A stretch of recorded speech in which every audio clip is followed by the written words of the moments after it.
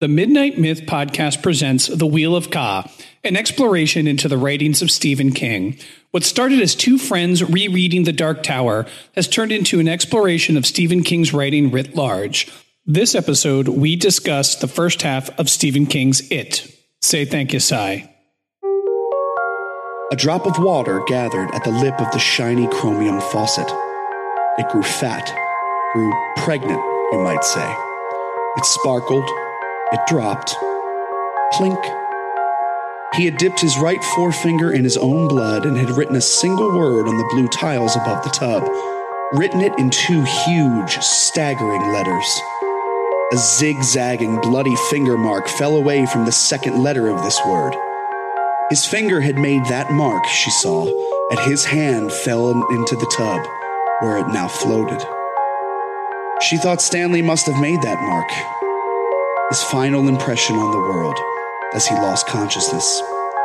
It seemed to cry out to her. It.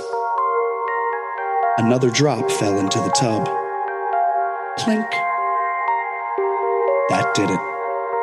Patty Uris at last found her voice. Staring into her husband's dead and sparkling eyes, she began to scream.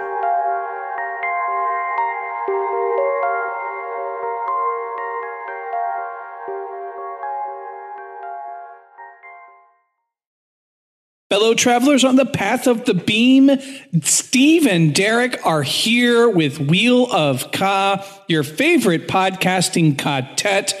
We are here to talk more Stephen King, and you all voted, and it came to a dead tie. Then we had to do a runoff, and everyone wanted us, Wheel of Ka, Derek and Steve, to tackle it. Thanks, everybody. And we're doing it. Now, originally, we thought we could read it and do it in an episode. Yeah, then we looked at it.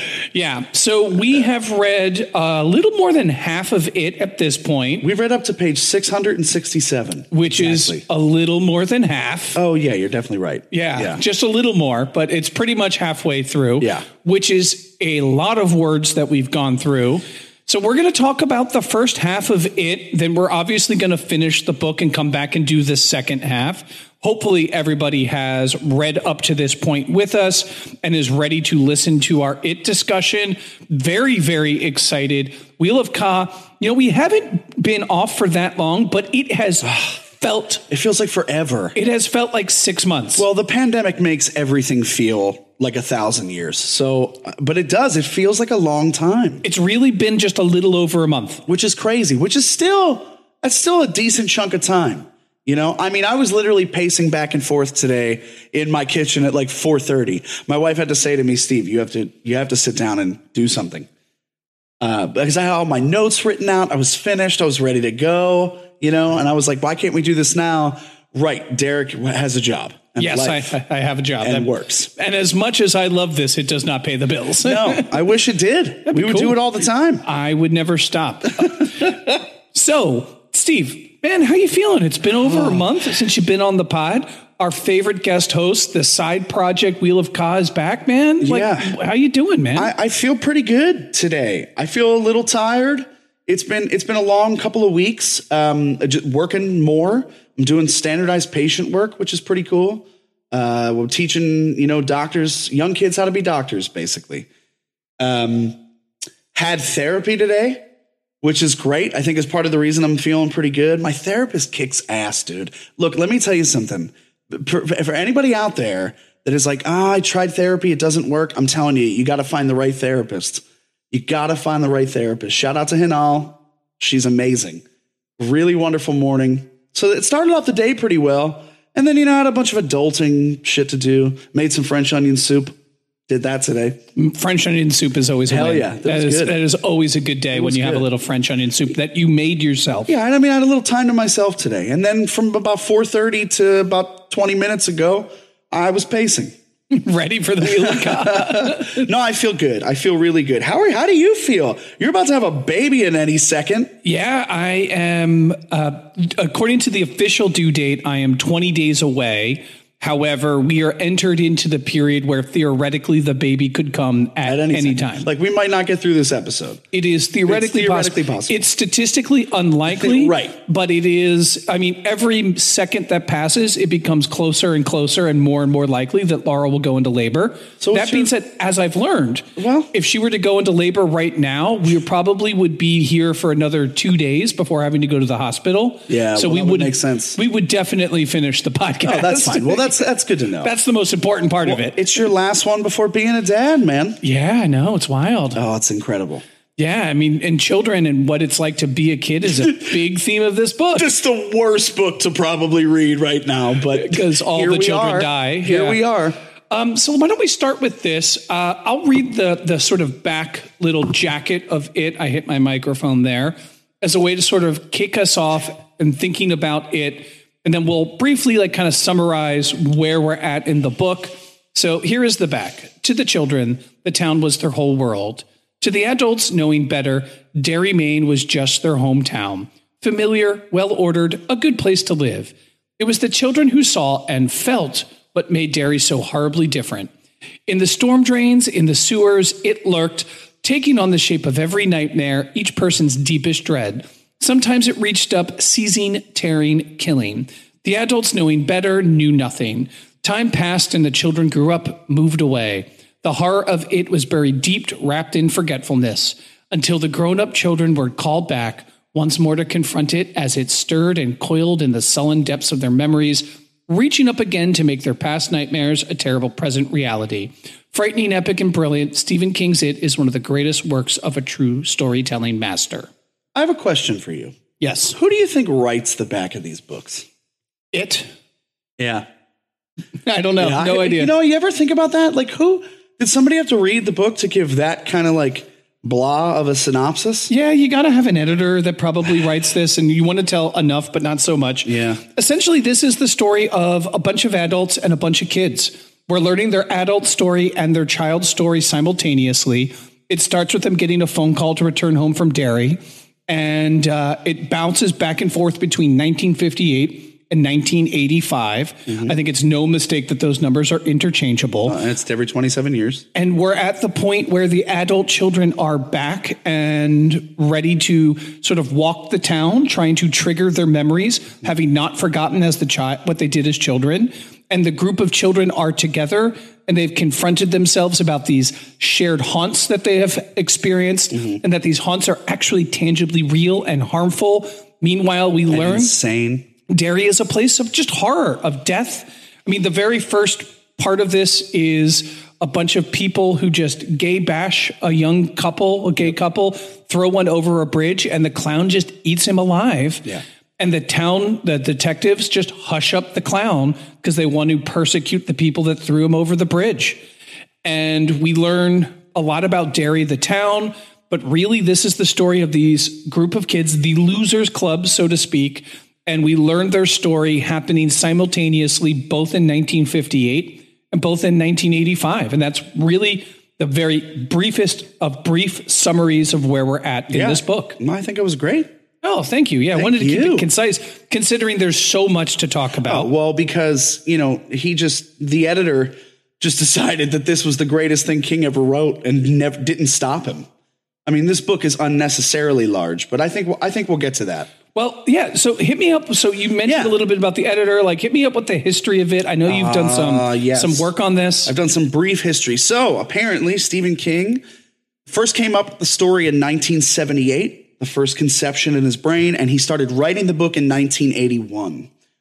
And the book was released in 1985. So he wrote the book over the course of 4 years. So again, a lot like The Tower, he wrote it, took time off, wrote something else, came back to it, crafted it. I think that's also part of the reason why it's so long. That's an interesting thing to think about for later. Let's see what else. Okay, originally he wanted the character to be a troll that infested the waterways as opposed to under a bridge. So instead of a clown, he wanted to be, this embodiment of a troll. I think the clown is a better choice. I'm sorry to interrupt. Do you have any idea why he abandoned the troll? No, I don't. I couldn't find that. Couldn't find that piece. Fair enough. No, I tried. And lastly, Publishers Weekly listed it as the best-selling hardcover book in the United States in 1986. Which makes sense, because the other day you were just saying to me, like, every adult that you knew was reading this book when it came out. It makes sense. It's a killer clown. Please. It's incredible. Yeah, when I was a boy in the 80s, every adult, everywhere I went, everybody read it. I had heard the sort of like the basic bare bones of the story of it just by overhearing adults talk about it. Look, and never felt compelled to read it until now. Yeah, I've never been compelled to read it. I wasn't compelled to read it when our fans asked us to do it, because I am deathly afraid of clowns. And it comes from a childhood trauma, which is so interesting to read this book about these children fighting this killer clown demon. You know, and I posted something on Twitter today. I was like, has anybody else gotten over their fear of clowns from reading it? Oh, no, me either. Cool. Like, great. I have not gotten over my fear, though I did watch it chapter 1. I watched it. So, you know, the only scene that freaked me out was when all of the actual clown things were in the room. It's like somehow I can deal with Pennywise because I've read The Dark Tower and I know that the clown is just an embodiment of fear. It's not actually a clown. You know what I mean? Does that make sense? If it's a literal clown, it's more scary. But if it's an embodiment of fear, shapeshifting of a clown, that's okay. Listen, I didn't say that anything that I say on this podcast makes sense. And you asked me if that made sense. Yeah, well, you know, listen, I never said it did. I asked if it did. It makes sense for you, dude. Absolutely. Yeah, clowns terrify me. But yeah. I think, so that's a little bit of the background. I mean, it's really short. There's not too much. It was really successful. I know you had mentioned, didn't you mention something the other day that no one knows what his favorite book or his most popular book is? Yeah, I did a little Googling because I wanted to know where it stood compared to other Stephen King books in terms of popularity.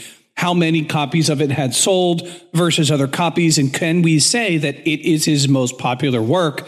And what I found, and listeners, fact check me if you know, because I struggled to get an answer to this. So the basic gist is that Stephen King has not made public how many copies of his books have actually sold.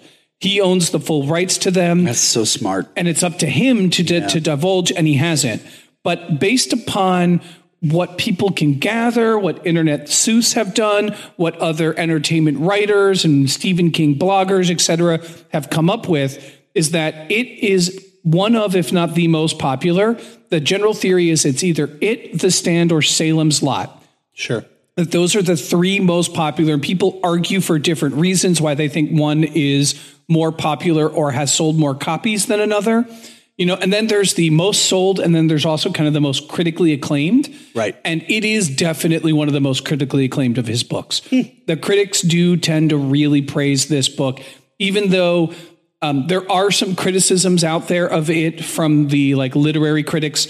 And, you know, certainly there are things about the book I don't particularly really love. Sure. I don't know if they're going to fit into this podcast. That being stated, it is one of the most culturally profound, zeitgeist-forming novels of our lifetime. Oh, sure. And I'll tell you one thing, no matter what, because I have my own criticisms about it, but I can't stop reading it. If there has been one consistent thing about King this entire time that we've done this podcast, it's that I can't, because I can go back to Song of Susanna. And you remember how hype I was about not enjoying that book, but yet I couldn't stop reading it. Because the thing about King is that his stories are so engrossing, they're so interesting, the characters are so gripping, especially the Losers Club. You know, I have said this from the very beginning. It's not the supernatural stuff and the horror things that he throws in there that he's brilliant at are just the landscape, the things that are really interesting about Stephen King, in my opinion, are the people. And as an actor, that's what I gravitate towards. The people who are driving the story forward. I'm a sucker for a hero story. But the thing about King is that we get more anti-hero stories than anything. But I'm also a cynic in certain ways, so this makes sense. I feel like Stephen King and I would be friends. Maybe I just hope that would be true. I think Stephen King would like you.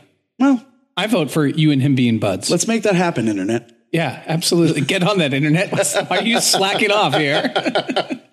Yeah, I tend to agree. I think the way that my experience reading this first half of it has been, and I do think it's been unique compared to other Stephen King books I've read. It felt like the words were coming off of the page and they were wrapping themselves around my head. And I was almost being smothered with the words, which was at both uncomfortable and warming all at the same time. Yeah, I would agree. I read this book faster than any of them so far, which is really like I would sit down and read 50 or 60 pages at a time. And very quickly. And so I felt like I didn't actually spend a lot of time reading it for as big as it is.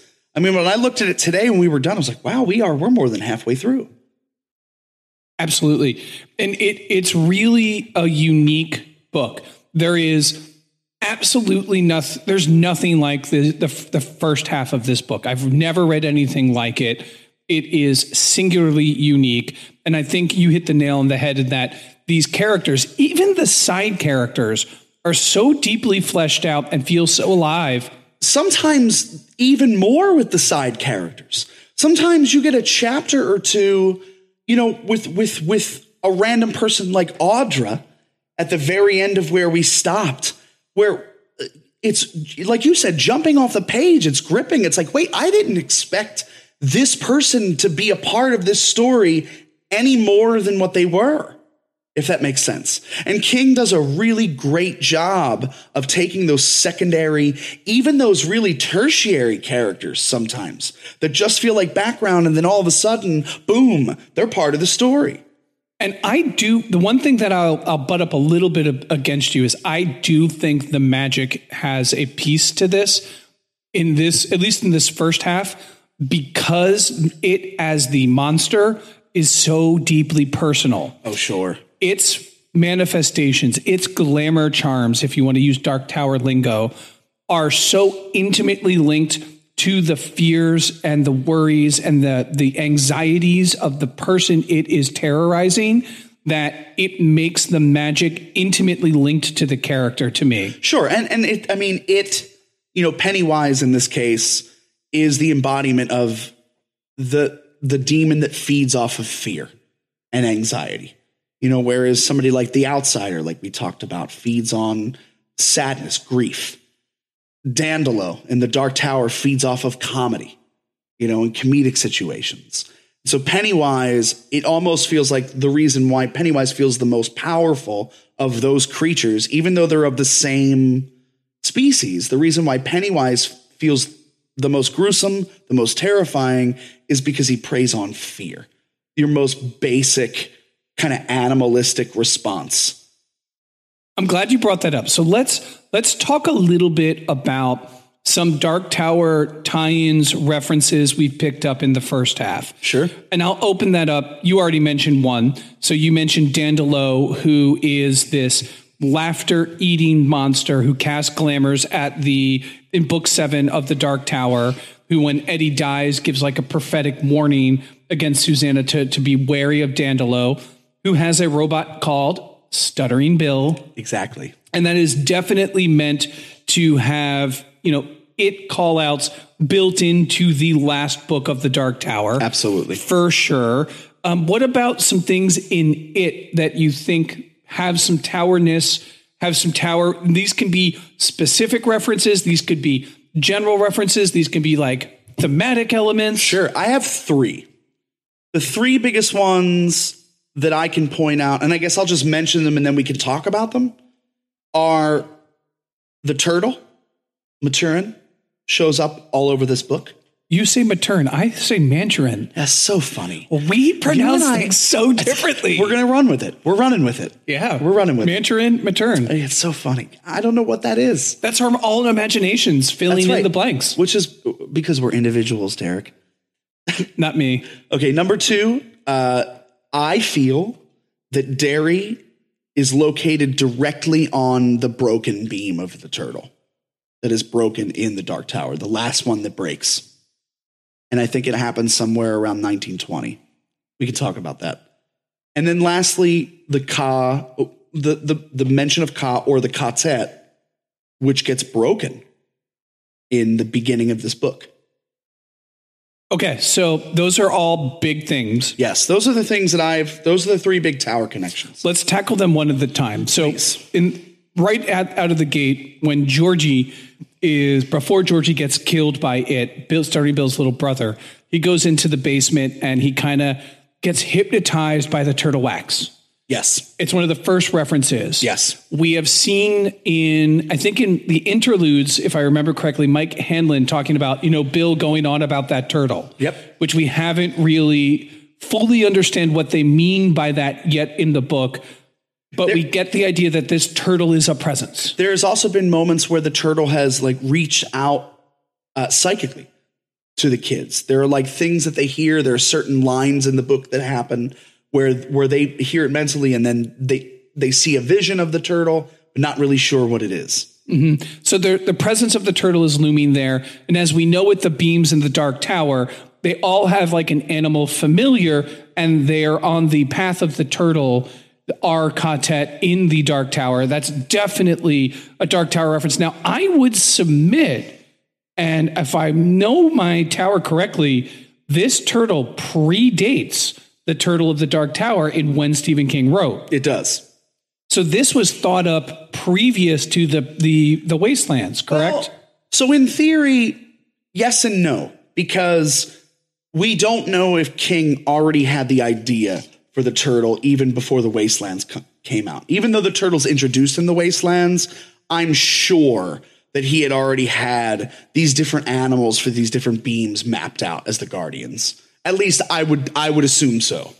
And even if he didn't, when starting mapping them out, it's no surprise he chose the turtle for the path of Roland. Right. And remember, it took him 4 years to write this book. So he's writing other things in between. There has to be some sort of connection that he's pulling from those things and adding it to this book. Mm-hmm. Okay. That's very, very cool. So the turtle is a presence. We don't really know exactly what or how yet. Not at all. But we feel as if there is some sort of a magical force of good that's helping our heroes along the way. Yeah. Because let's face it, Pennywise is a very formidable opponent. Oh, absolutely. And you do get the sense, and what I like about how we've seen in the first half, how the turtle, this magical help, it's been subtle. I can think of when Mike remembers his haunt of the bird, and he is trapped in the pipe, and he starts thinking, and he starts throwing, and he feels like a force guiding that threw one a little extra hard, a little more gunslinger true. Yeah. And I got the sense that the turtle was kind of helping his throwing arm there, even though it doesn't say it, but you got the sense that he channeled some sort of good magic there. Absolutely. Absolutely. I totally agree with that. Yeah, totally. Okay, so the turtle. Your next one was, you think that Derry is on a path of the beam that has broken. Yeah, Tell me what you mean by that. Well, I thought a lot about what evil means in this book, because we've talked about it before in terms of the tower. And it's clear, of course, Pennywise is evil. However, do I think that Pennywise is the most evil thing in the book? No. I think Pennywise is a symptom of Derry. I think that Derry itself, the town, the land in this tiny rural American town, this idyllic American town with white picket fences and gorgeous landscapes, is evil, is literally haunted. And not just by Pennywise, but by the people who have lived there and who have specifically died there. And that comes from the story that the old man tells in the third interlude with Mike, about that shootout that happens. And the fact that there are so many references in Derry of how evil the town itself is. Nothing good ever happens in Derry. Ever. Everything we read in this book is trauma after trauma after trauma. It starts with, exactly, with a group of homophobic people beating up this gay man, throwing him over the bridge, and then Georgie being killed by Pennywise, and then Ben being assaulted by Henry Bowers and the other boys. And then, you know what I mean? There's nothing good. And then they can't figure out how to build a dam the right way. And there's like every step of the way, this Losers Club just can't screw the Losers Club, anybody in Derry, nobody can get it right. And even the best people, the most good-hearted people, Stuttering Bill, Ben Hanscom, these kids who are pure-hearted, Bev, young Beverly, none of them can succeed or excel or move forward if they're in Derry. Nothing can. Nothing grows in Derry, bro. Everything dies. And I think it's because it's on that path of the beam that's broken, which is why when we get to New York later in the Dark Tower, it's catching up. I said to you last night when we were talking about this that I feel like the world has moved on past Derry.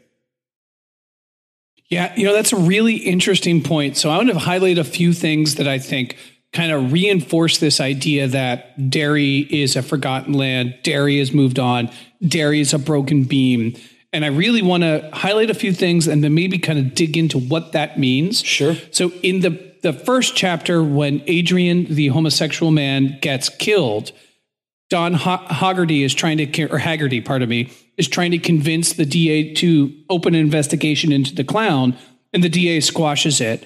And he thinks about Adrian's death and the squashing of the clown, that it was Derry. It was this town who had killed Adrian. Right from the beginning. One of the very first, chapters, the first chapter. Another thing that I think is interesting is how often you see I Love Derry coming from Pennywise. Oh, yeah. Coming from it. Oh, yeah. The first balloon that we see, they all say I Love Derry. Now, that is also a reference to Adrian's hat. Yep. But at the exact same time, here's someone who genuinely loves this town and gets slaughtered by this town. And also, wouldn't you, if you were Pennywise, love this town? You've gotten away with this forever, as far as we know. And as that chapter concludes, one of the testaments to Derry being bad and being a haven of corruption, Garton and Dubé, they had their sentences suspended pending appeal for the murder of Adrian, and they never go to jail for it. That's right.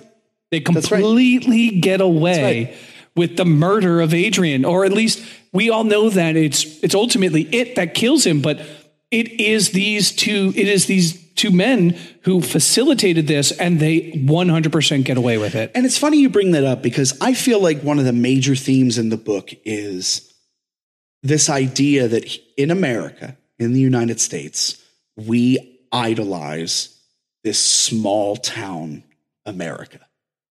And the fact that King constantly writes about small towns and their trauma and their problems. And we live in the fifth biggest city in the United States. In Philly, we don't really think about this. You know what I mean? But in this small town, rural America, where it feels like, yeah, a kid just can't go out and, put a little paper boat out in the street and run it down without being eaten by a killer clown. What are your thoughts on his commentary about small town idyllic America? I'm interested. Yeah, there are a few things that come up to that. Another thing that I think backs this idea that it's there's an element of dariness to this evil. When Mike is interviewing Norbert Keene at one of the interludes, and he's getting the story of the gang that got gunned down, and he's asking, how was this story not national news? These were famous Midwestern bank robbers, and everyone that was a part of it denies that they were there. And what Mr. Keene says is, it's not about just what happens, it's also about where it happens. If it happens in New York or LA, that's a story, son. Happens in Derry, people aren't as keen to go for it and to listen to it. Exactly. And I do think there is an element of Americana and most importantly, Pax Americana deconstructionist. The idea of American values and American peace being the greatest piece in the world that is being kind of stripped down implicitly in the way we meditate on where is this evil coming from? Is it imbibed in Derry itself, or is it from this malevolent force, this demonic, magical force of it? And I think it's peppered with ideas that it's really Derry that makes it okay for it to get to be able to live there. For example, we already talked about this. The DA squashes the clown so he can convict the killers who never get to go to jail anyway. That's Derry. That's not it. That's not Pennywise. Right. That's Derry doing that. And so because of that, the question is, I think, not to get into the headspace of the author, Stephen King's from small towns in Maine. He's seen some of the backwardsness of it. It comes through in his writing. You know, the character Stuttering Bill, as he grows old and he becomes a famous writer, he admits that all of his writings are just a connection to Derry. Yeah. It is him going into this childhood. I mean, why not? And extrapolating all of these things out. This is very self-referential. This is King talking about his own writing process and his own childhood. And if we understand Bill as the stand-in for King, which I think is pretty apt, we are seeing a small town that is cruel, that is ignorant, that is prejudiced, that is white, and that is very white. And that is ultimately a place that children can go missing every 27 years, 15, 20, 30 at a clip, and everyone just keeps moving on. You know what it reminds me of? Wolves of the Kala. It reminds me of the children being taken, you know, every 20. I mean, it's a different circumstance, but it reminds me of that same mindset of children being taken.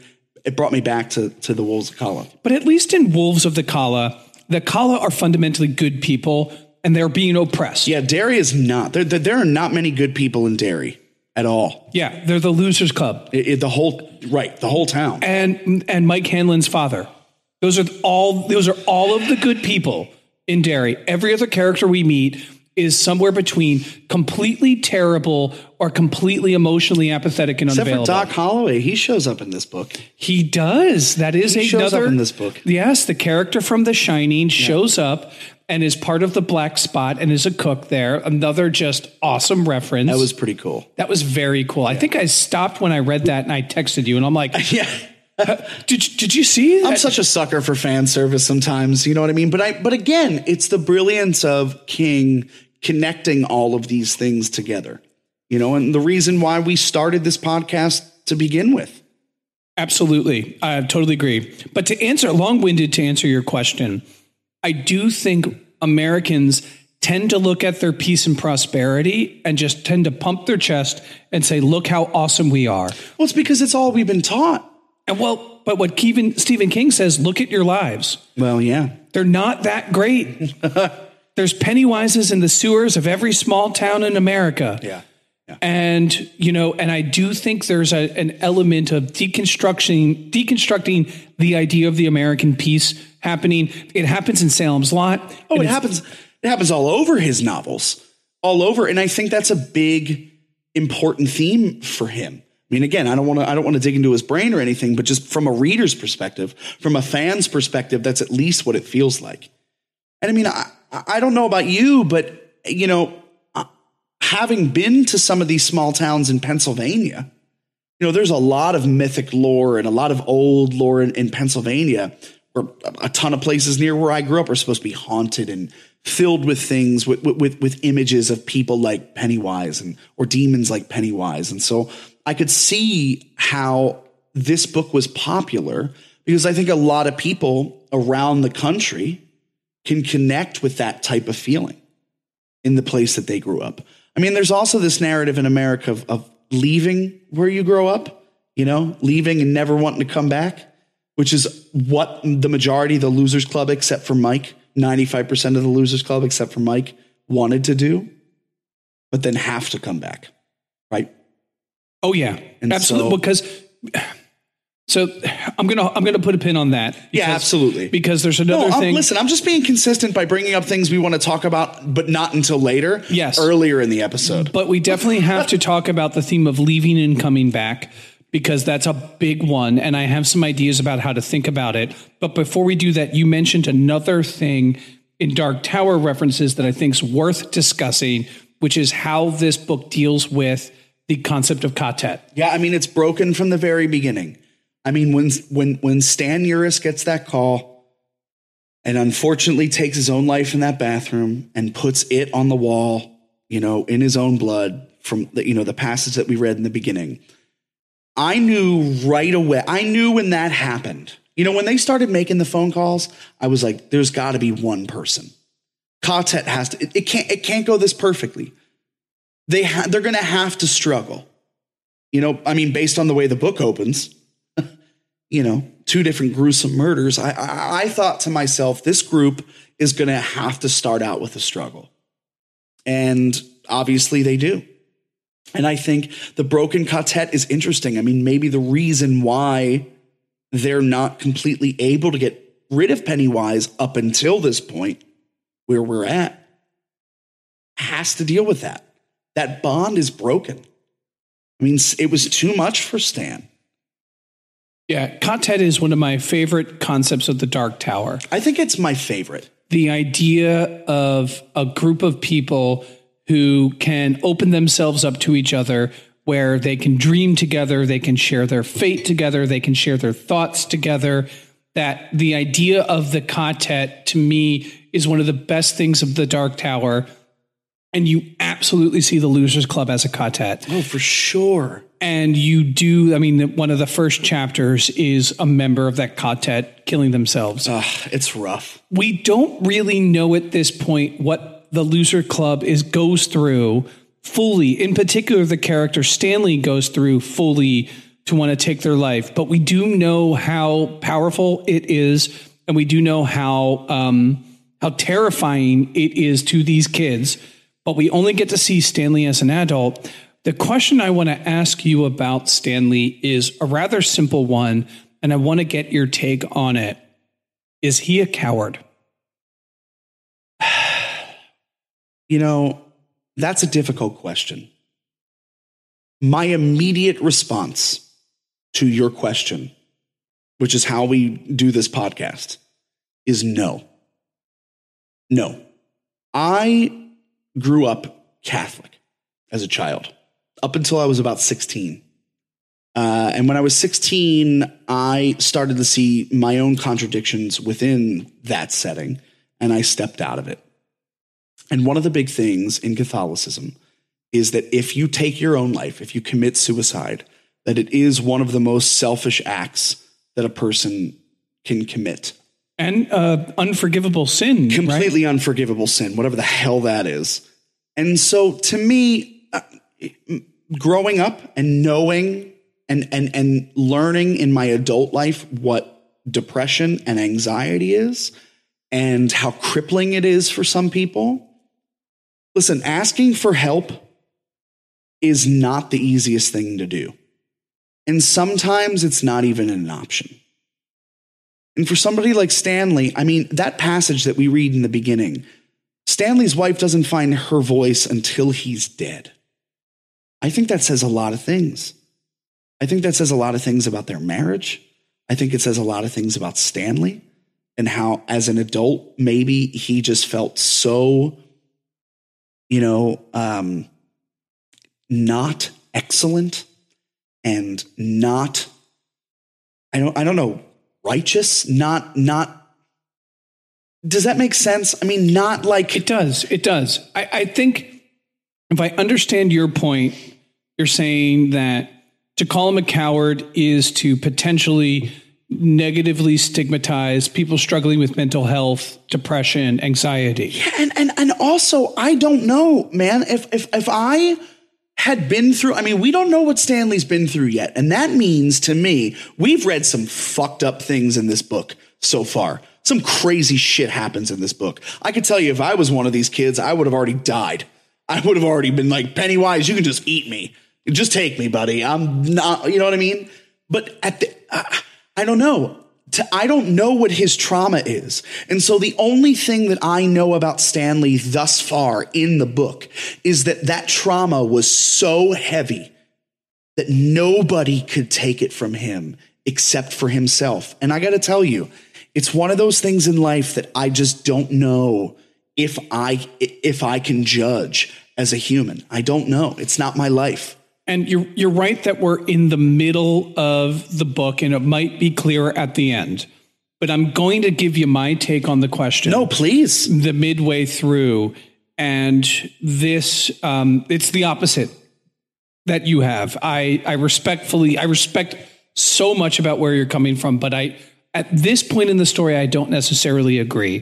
Because whatever trauma Stanley went through, everyone else in the Losers went through equal and potentially some of them worse, in particular Stuttering Bill, who lost his brother. Sure.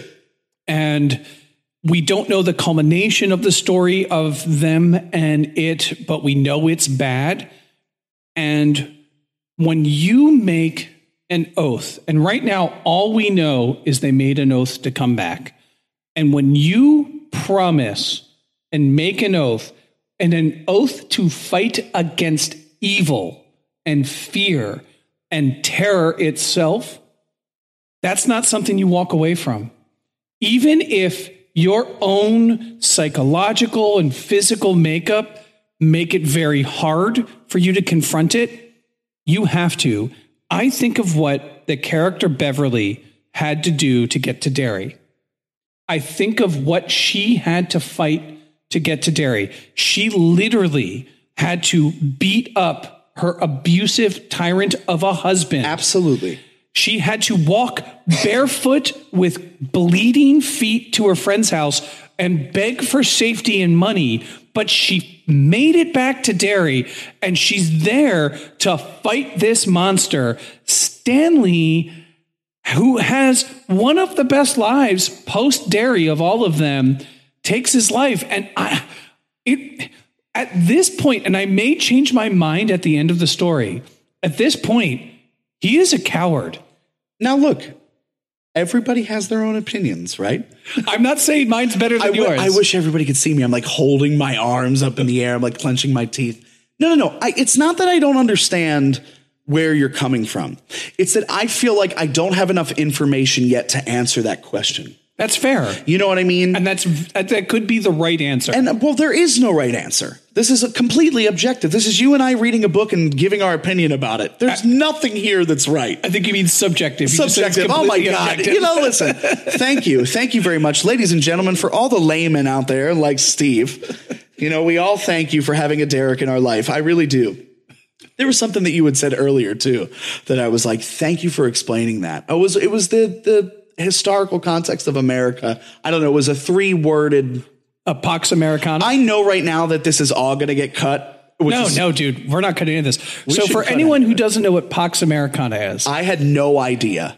This is a reference that is often talked about of the post-World War II America, where the 50s America. Yes, and it is a direct paraphrase. Rockwell. Yeah, it is the direct paraphrase to what's considered Pax Romana, which is the period of time when Augustus was the first emperor of Rome, and it means Roman peace.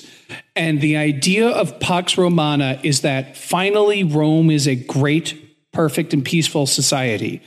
Now, there are 2 different places in American history that are argued to be, that they argue is so great, it's like the time Augustus ruled Rome. And I didn't come up with this. And the first one, because you're looking at me like, huh? No. So the first is post-World War II is sometimes called, and the emergence of the baby boomer generation, the labor movement, the American middle class is sometimes called Pax Americana.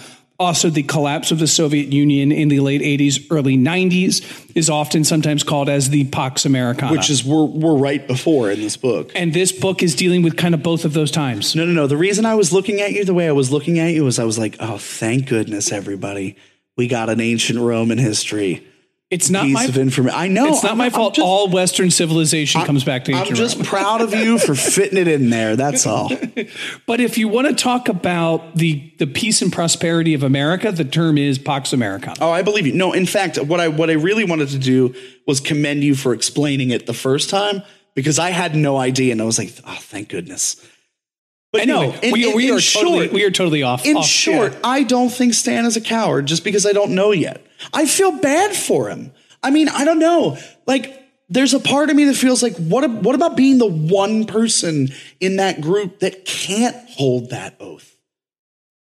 You know, I don't know. There's a part of me that sympathizes with that person. I'm not necessarily saying that is a decision that I would make, but in my older age, I don't know. I feel a little bad for Stan. I do. I feel bad for all of these characters. They're all traumatized. I truly do. And I think that goes to what I would argue is the main theme of the first half of this book.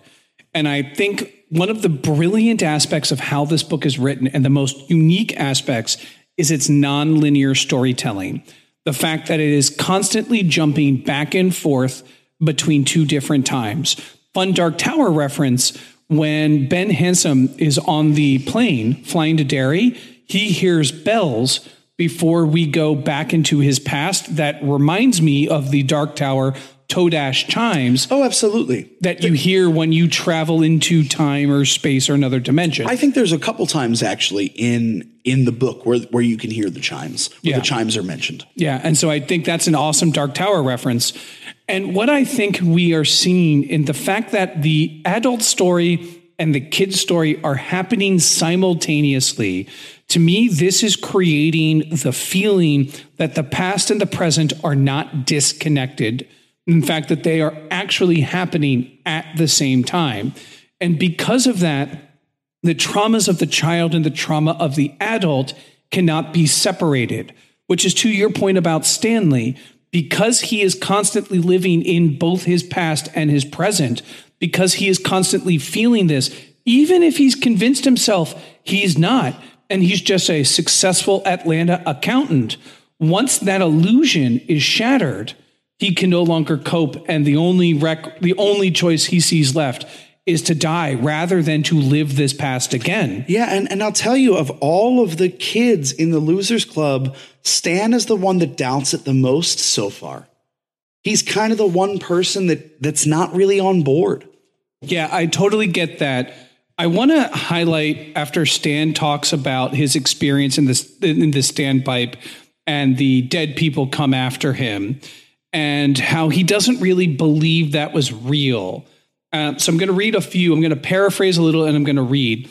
He, which is Stan, wanted to tell them that those dead boys who had lurched and shambled their way down the spiral staircase had done something worse than frighten them.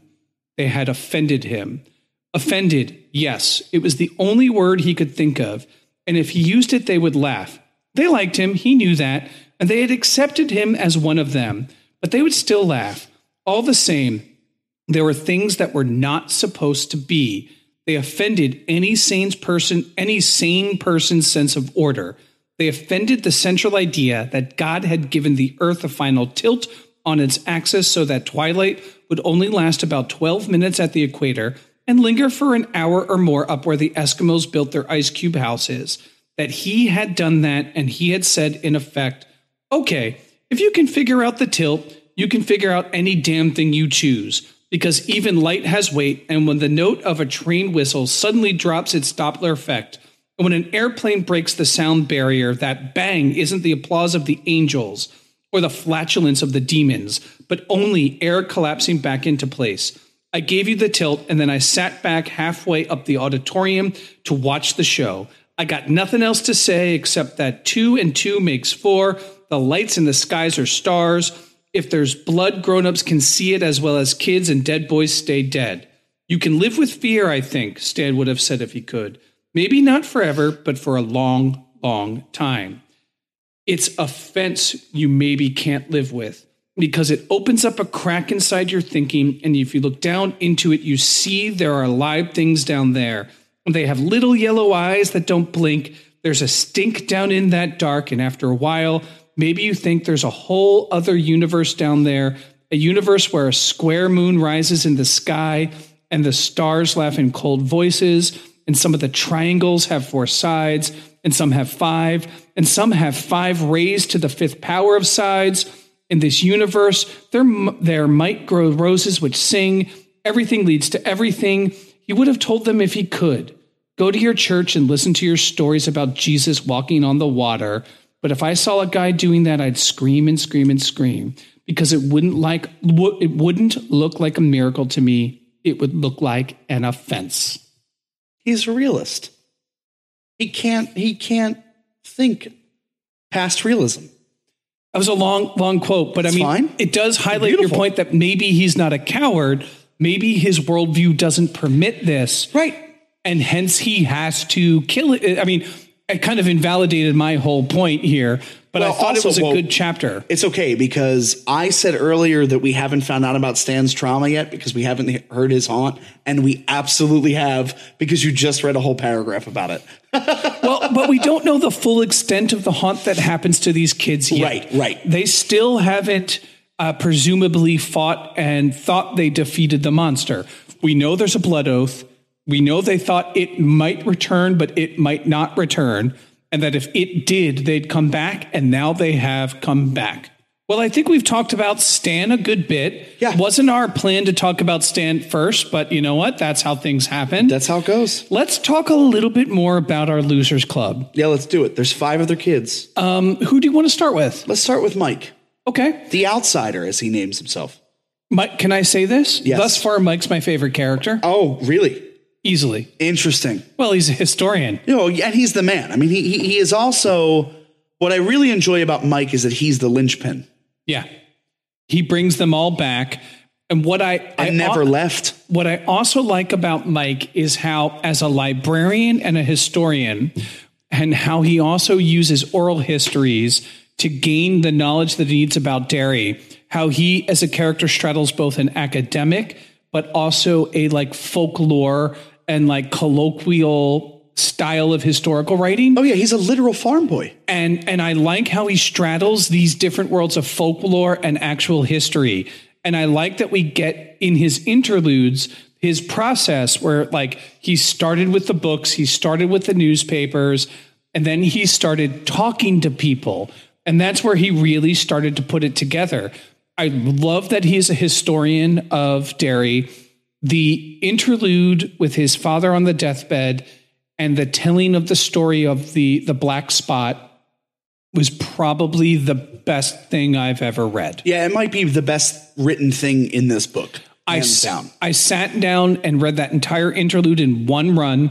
I couldn't put it down. And I remember when I put it down, I texted you and I'm like, I just read this interlude and I don't know if I've ever read anything better. It was incredibly vivid. Incredibly vivid. And the way it ties into the theme of deconstructing Pax Americana, the American piece, as a fundamentally racist thing, the fact that soldiers are being, in not too long ago from now, are being tormented and tortured simply because of the color of their skin, and the fact that they built something of value that brought joy, and they did it because they had no other place to hang out and be. And the fact that it brought joy not only to Derry, but to other towns, that's the reason that it had to be destroyed, because Derry is racist and because it feeds on fear and suffering and death. Absolutely. And I thought it was amazing. Arguably, white fear and white, this apologetic nature of white people comes from the fear of others who have a different color of skin. And what I loved the most about it was Mike's father's meditations about evil. Because one of the questions is, if you know Derry is this backward, racist, terrible place, why did you stay there? Why did you come back there after your this amazing pub that you built and jazz club that you built got burned down? And he says something to the effect that, not all evil is total evil, and not all good is total good. He talks about a sense of moral grayness, He goes back to Derry because that's where he could buy a house. Right. Because there he could have a little bit of peace. He could actually have a farm of his own. And he talks about that, yeah, there's some real evil here. It's almost as if Mike's father's inner goodness needed to come back to Derry as a check on the evil that's there. There had to be someone as good as him to have a son like Mike, who would then become the historian to document these horrid affairs of this monster. And I thought it was so compelling. Yeah, I would agree with that. My favorite character by far thus far. Yeah, nice. By far. Well, I mean, he writes history. Of course, he's my favorite character. Let's hit Richie real quick. All right, Richie Tozier. What do you got? Well, Richie annoys me. I mean, come on. He's a lovable kid, but he can't make voices. I was probably Richie when I was a kid. In fact, I was probably the mixture of Richie and Ben, honestly, if I'm being completely honest. I mean, Richie's fine. I'm glad he's in the group. I think he's probably one of the most committed to the Losers Club, even though he likes to act like he's a little too cool for school. I love that his nature, his eccentric nature, his anxiety comes out in these voices, in this idea of performance, in that he is a natural performer, and that his way of dealing with that anxiety is to perform. And I can connect to that as a human. I thought he would be your favorite character. He's not. He has so much Eddie Dean in him. He does, but he's the 10, 11-year-old Eddie. And so he mildly annoys me for most of the book. That's fair. Okay. No, I don't have that much more to say about Richie yet at this point. I think he's a really interesting, good character. I like that he's a natural performer. I like that he finds his place in radio. And I am interested to see where it goes with him. Yeah, I mean, I think to this point, he really is the person that brings a bit of levity to the Losers. Was it Richie or Eddie who as a kid said that if Big Bill asked him to die, he would die for him? I think it was Richie. Yeah. And I really admire that. Yeah. If Bill, I love that Richie's we got to go see this book, Bill.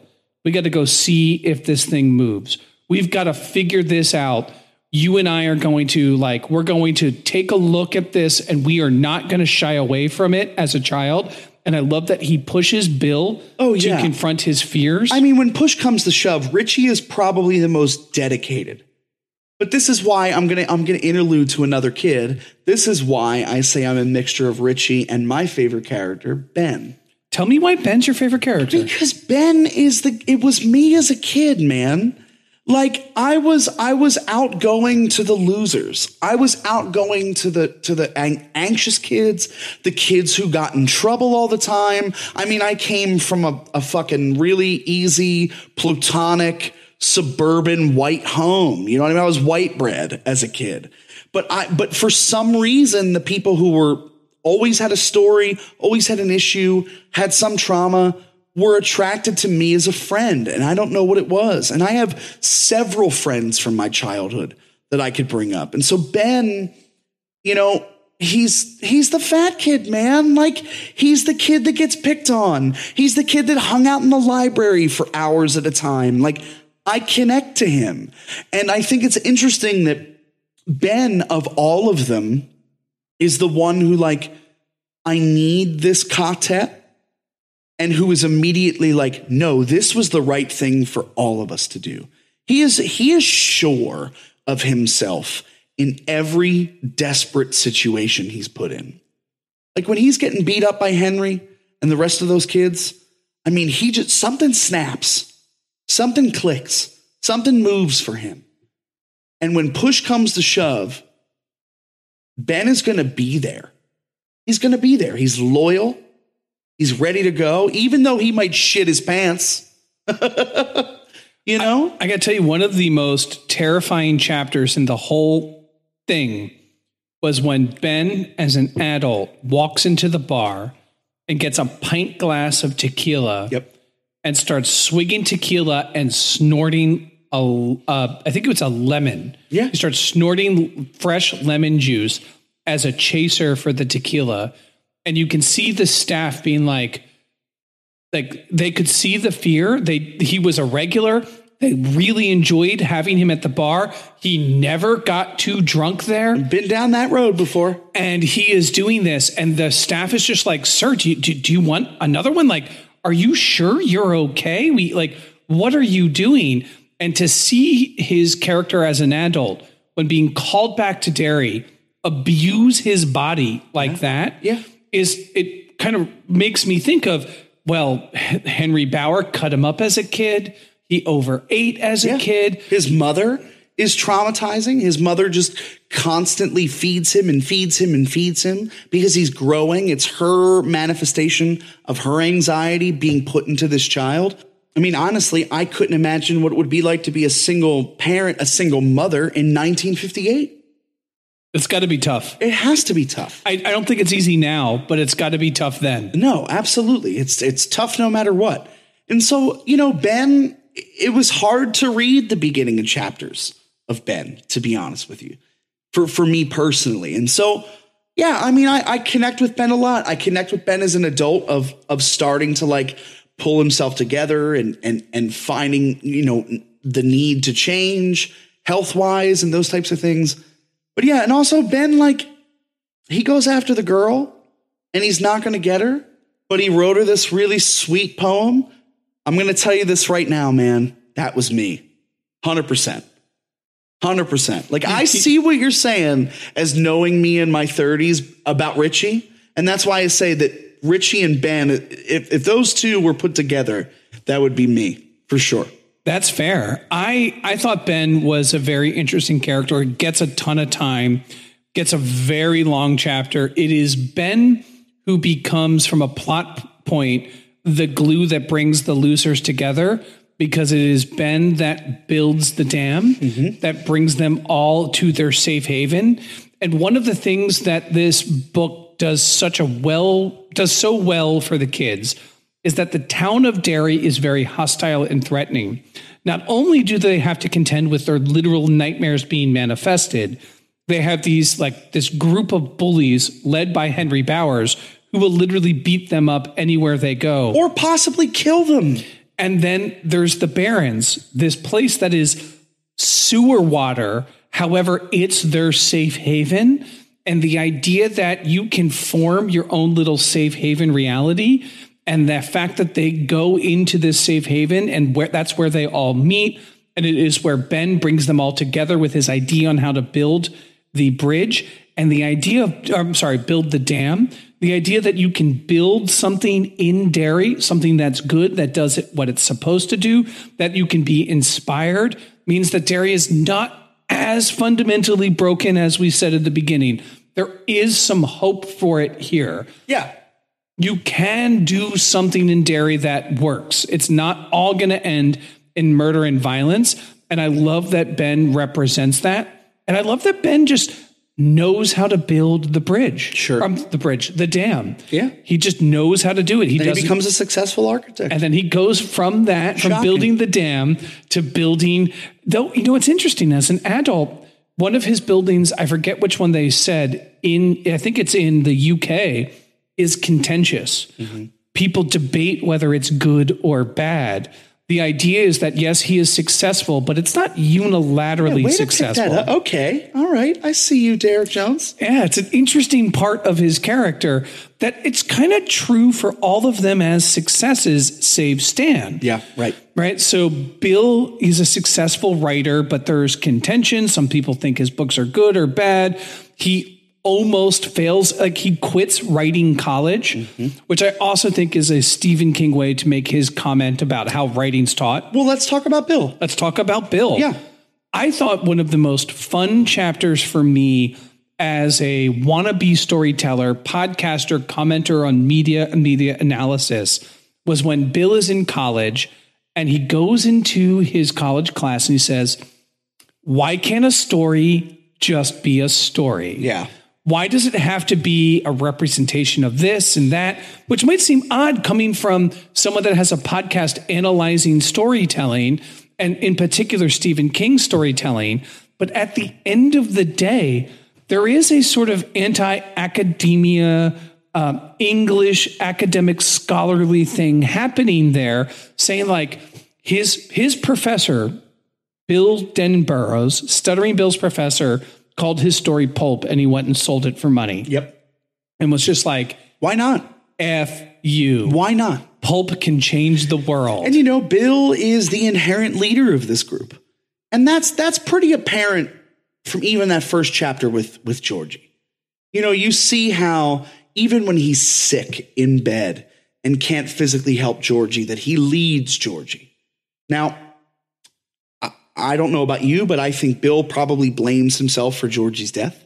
I agree. With Pennywise. And that's a lot of trauma to grow up with. And the fact that after Georgie dies, that really Bill's parents are no longer existent. So he's almost forced into being the leader. And I don't know what that's like personally, but I would imagine that that's a really tough role to be thrust into at such an early age. And then you have a group of 5 people, one of those whom you love with all your heart in Beverly, who we'll get to last, which I'm really excited about. But it's really interesting that Bill, the one who stutters, the one who has such trouble communicating, is the leader. And becomes a writer, which is to say, a professional communicator. Right. Which I wanted to ask this of you, and I don't know if I know the answer. Why a stutter? Of all the things that could be holding Bill back, why a stutter? I think that's interesting. Well, I think not being able to communicate clearly for somebody that is such an A-type person and such a leader is demoralizing. To not be able to speak clearly, and to the moments where your emotions are so high that you can't get that feeling out, to me, that's demoralizing. Or at least that's the way that I would feel. And when I read Bill stutter, I'll be completely honest, it's kind of difficult after a while. It's like I get it.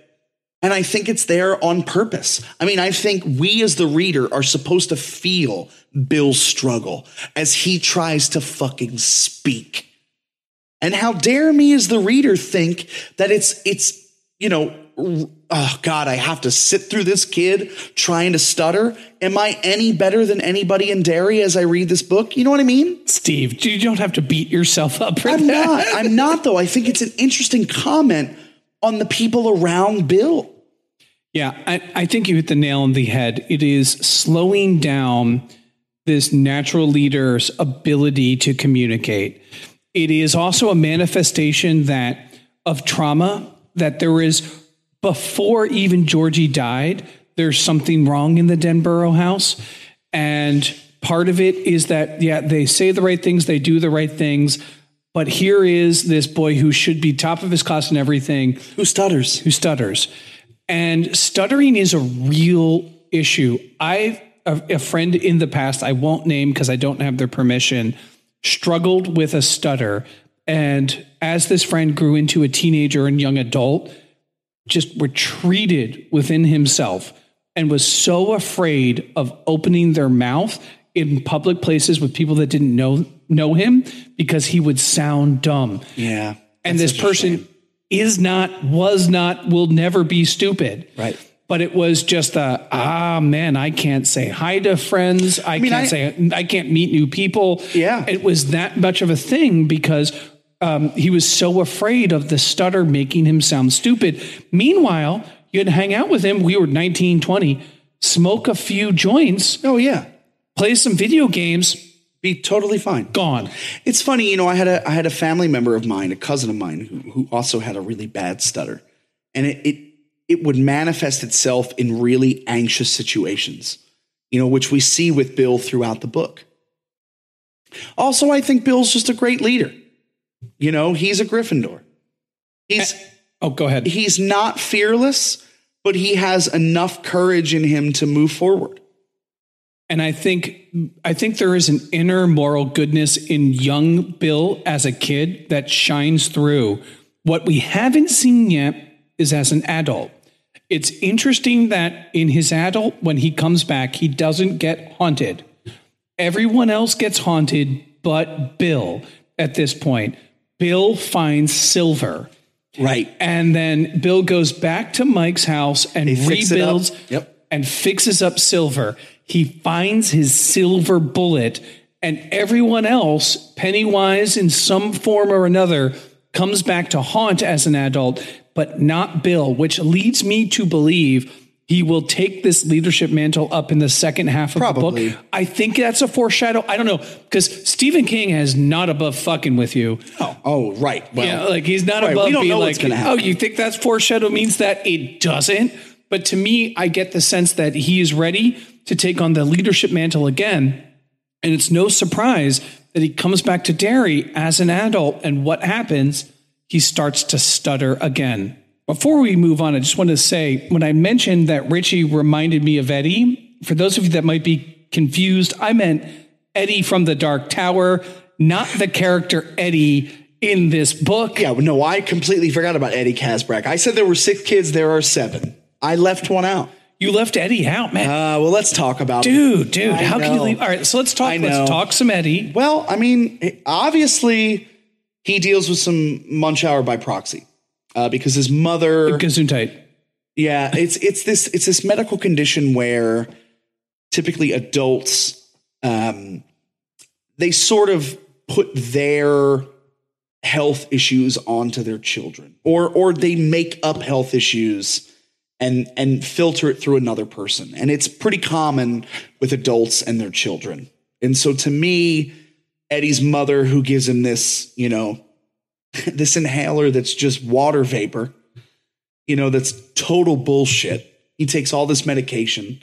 His mother has completely convinced herself that he has all of these health issues, all of these problems.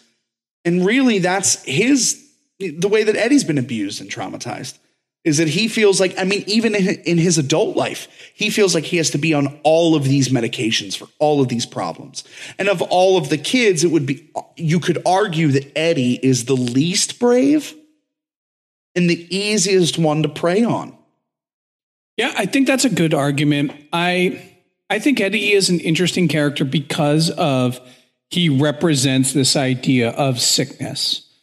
Incarnate. I think it is no surprise that when we get into the mind of the pharmacist, when Eddie's having this paralyzing asthma attack, the pharmacist is just like, yeah, it costs nothing because it's just water vapor. It's bullshit. It's snake oil, And he sells it to his mother. Yeah. Like Derry is evil, bro. Yeah. It's evil. There's nobody good in Derry. Yeah, absolutely. There's just not. Except for the losers. Everybody sucks. Everybody does suck. And I do think Eddie represents the idea of perpetual sickness, but it's not physical at all times. Most of it is the sickness of the mind. The idea that you are so crippled with fear and anxiety. That's been placed on him. That's been placed upon him by other people. And it manifests into his adulthood. And because we are both adults and children all at the same time, our past never leaves us. We are living these things simultaneously. We may suppress them. We may repress them. We may pretend like they're not there, but they're there. They're present. We'll never escape it. And what makes so far this a more optimistic tale is that these characters have chosen to dig up these memories and fight them. And that is great. Absolutely. We have one more, or do you want anything about Eddie anymore? Just one other thing. Yeah, for sure. Well, before we go to Beverly, that is, I think also as a transition to Beverly, and we'll save her for last. I think she deserves that. Yeah. As a really great character. It's how every character of the Losers Club does come from a broken home of some degree. That's right. Except for Mike and Will Hanlon. And I really think that's an interesting thing. And it is because I would argue it is because Mike has a good relationship with his parents, most specifically his father, William, that he stays in Derry. And it's because he stays in Derry that the history of it doesn't just disappear again. I would agree with that. Anyway, let's go to Beverly. What do you got? You're just going to throw that out there? Oh, no. Feel free to respond. No, I can't respond to that other than it was brilliant. Oh, come on. Okay, well, now we have to move on to Beverly. Oh, don't sound so upset. Well, no, Beverly's I'm a not great upset. character. I was super excited till you said that. So you dropped some wisdom about Mike, which I totally agree with. He's my favorite character, so. Beverly is by far the person I feel the most for. Because to me, her trauma is the most dangerous. The fact that, her father, look, I don't know what it is like to be a young woman or a woman at all. But I could imagine that having a manipulative, mentally and physically abusive father who damn near, rapes this girl is... Can I ask you something? I don't think he does in the book. Well, the movie makes the father really rapey. Yeah, I don't think in the book he's rapey. I think he's much more physically and mentally abusive in the book. There's this weird moment in the book where Beverly's mother her and Beverly are cleaning, and she goes, "He never touched you, right?" Yeah. That was whoa. But again, it doesn't surprise me because he's definitely that type of man. There's no question. I mean, Beverly's father is a despicable human being. And her trauma of not even being able to be safe in her own apartment. That scene where the blood she can't get the blood up fast enough, I think is the most traumatizing of all of the scenes of the children. Because she doesn't even physically see Pennywise in her haunt. She doesn't need to for it to be that terrifying. And arguably it is that moment that the losers really come together when they clean the blood up in her bathroom. I mean, arguably that is when the quartet becomes the quartet. And if it weren't for Beverly, if it weren't for her energy and her need to escape that trauma of her father, the losers wouldn't be the same. I think even though she's not the leader, she carries the most power amongst all of the losers. Yeah, and I would agree. She is like Ben. They're both kind of like the characters that glue the losers together. Because of what they go through, brings the losers closer together, makes them more part of one. I also can remember being a late middle school, early high school group of loser geeky kids that gets that one girl that will hang out with you. Yeah, me too. And going through that, I also remember how we all had a crush on her because one girl would hang out with us and we were all completely enamored with her. But then I also remember what this book highlights is how many people would victimize or choose to ostracize or insult or slut shame the girl for hanging out with a group of boys. Which is insane. Which is absolutely crazy because in all of the scenarios, at least for my personal life, just like in the Losers Club, the girl was not sleeping with them all. No. In fact, quite the opposite. No, and it's only this idea, this obsession in America of sex. That boys and girls can't be friends without there being, of course, some sexual activity happening. I mean, Beverly's father questions it all the time. Oh, you're hanging out with those boys. You aren't doing anything, are you? Even in the book, that gets questioned. Yeah. And the reason I think blood is the thing that taunts and haunts her is definitely a symbol of menstruation. Yeah. It's definitely a symbol of her budding womanhood and the complexities and fears and anxieties. And as Beverly goes from just a girl to a beautiful, teenage girl, young woman, that itself is a form of terror, and that Pennywise weaponizes and throws back against her. And it's her looking in the mirror in the place where she should be safe and secure, and throwing her own bodily fluids back at her, throwing the own drain where everything should be flushed away, and saying, you can't flush this away. Yeah. Oh, that's fucked. That's really fucked. That's fucked. But, you know, at the same time, it's funny how in this scenario, I feel like Beverly is the strongest of the children in the group of losers. But when they become adults, I feel like King doesn't necessarily really know what to do with her, which I think is really interesting. Really? So I thought Beverly's chapter, when she got the call, to be both terrible and harrowing, but I also thought one of the most interesting. I think I'm commenting more on when she joins the group of the losers again as an adult. Her separate individual chapter is badass. Dude, her going on her walk into Hansel and Gretel thing? Oh, no, it's intense. But I feel like she loses a little bit of humanity in the writing when she's an adult. Because I just don't know if King necessarily knows what to do with her or not. I mean, I totally respect where you're coming from, but I flat out disagree. Yeah, that's great.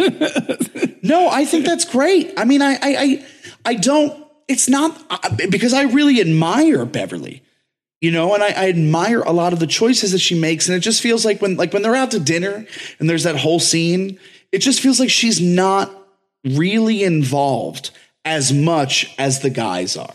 Consider this. Everyone in that scene, when they're at the Chinese restaurant, is coming clean and being honest and opening up, except for Beverly. Yeah. She's lying. Yeah. She's saying that she has a happy marriage. Yeah, well, Meanwhile, her feet are still cut open from the glass she walked on the day before. Touche. Okay. You know, I see what you're saying. And so she still is covering up for this, what's his name? Tom? This monster Tom, who we now know is hunting after her. Yeah.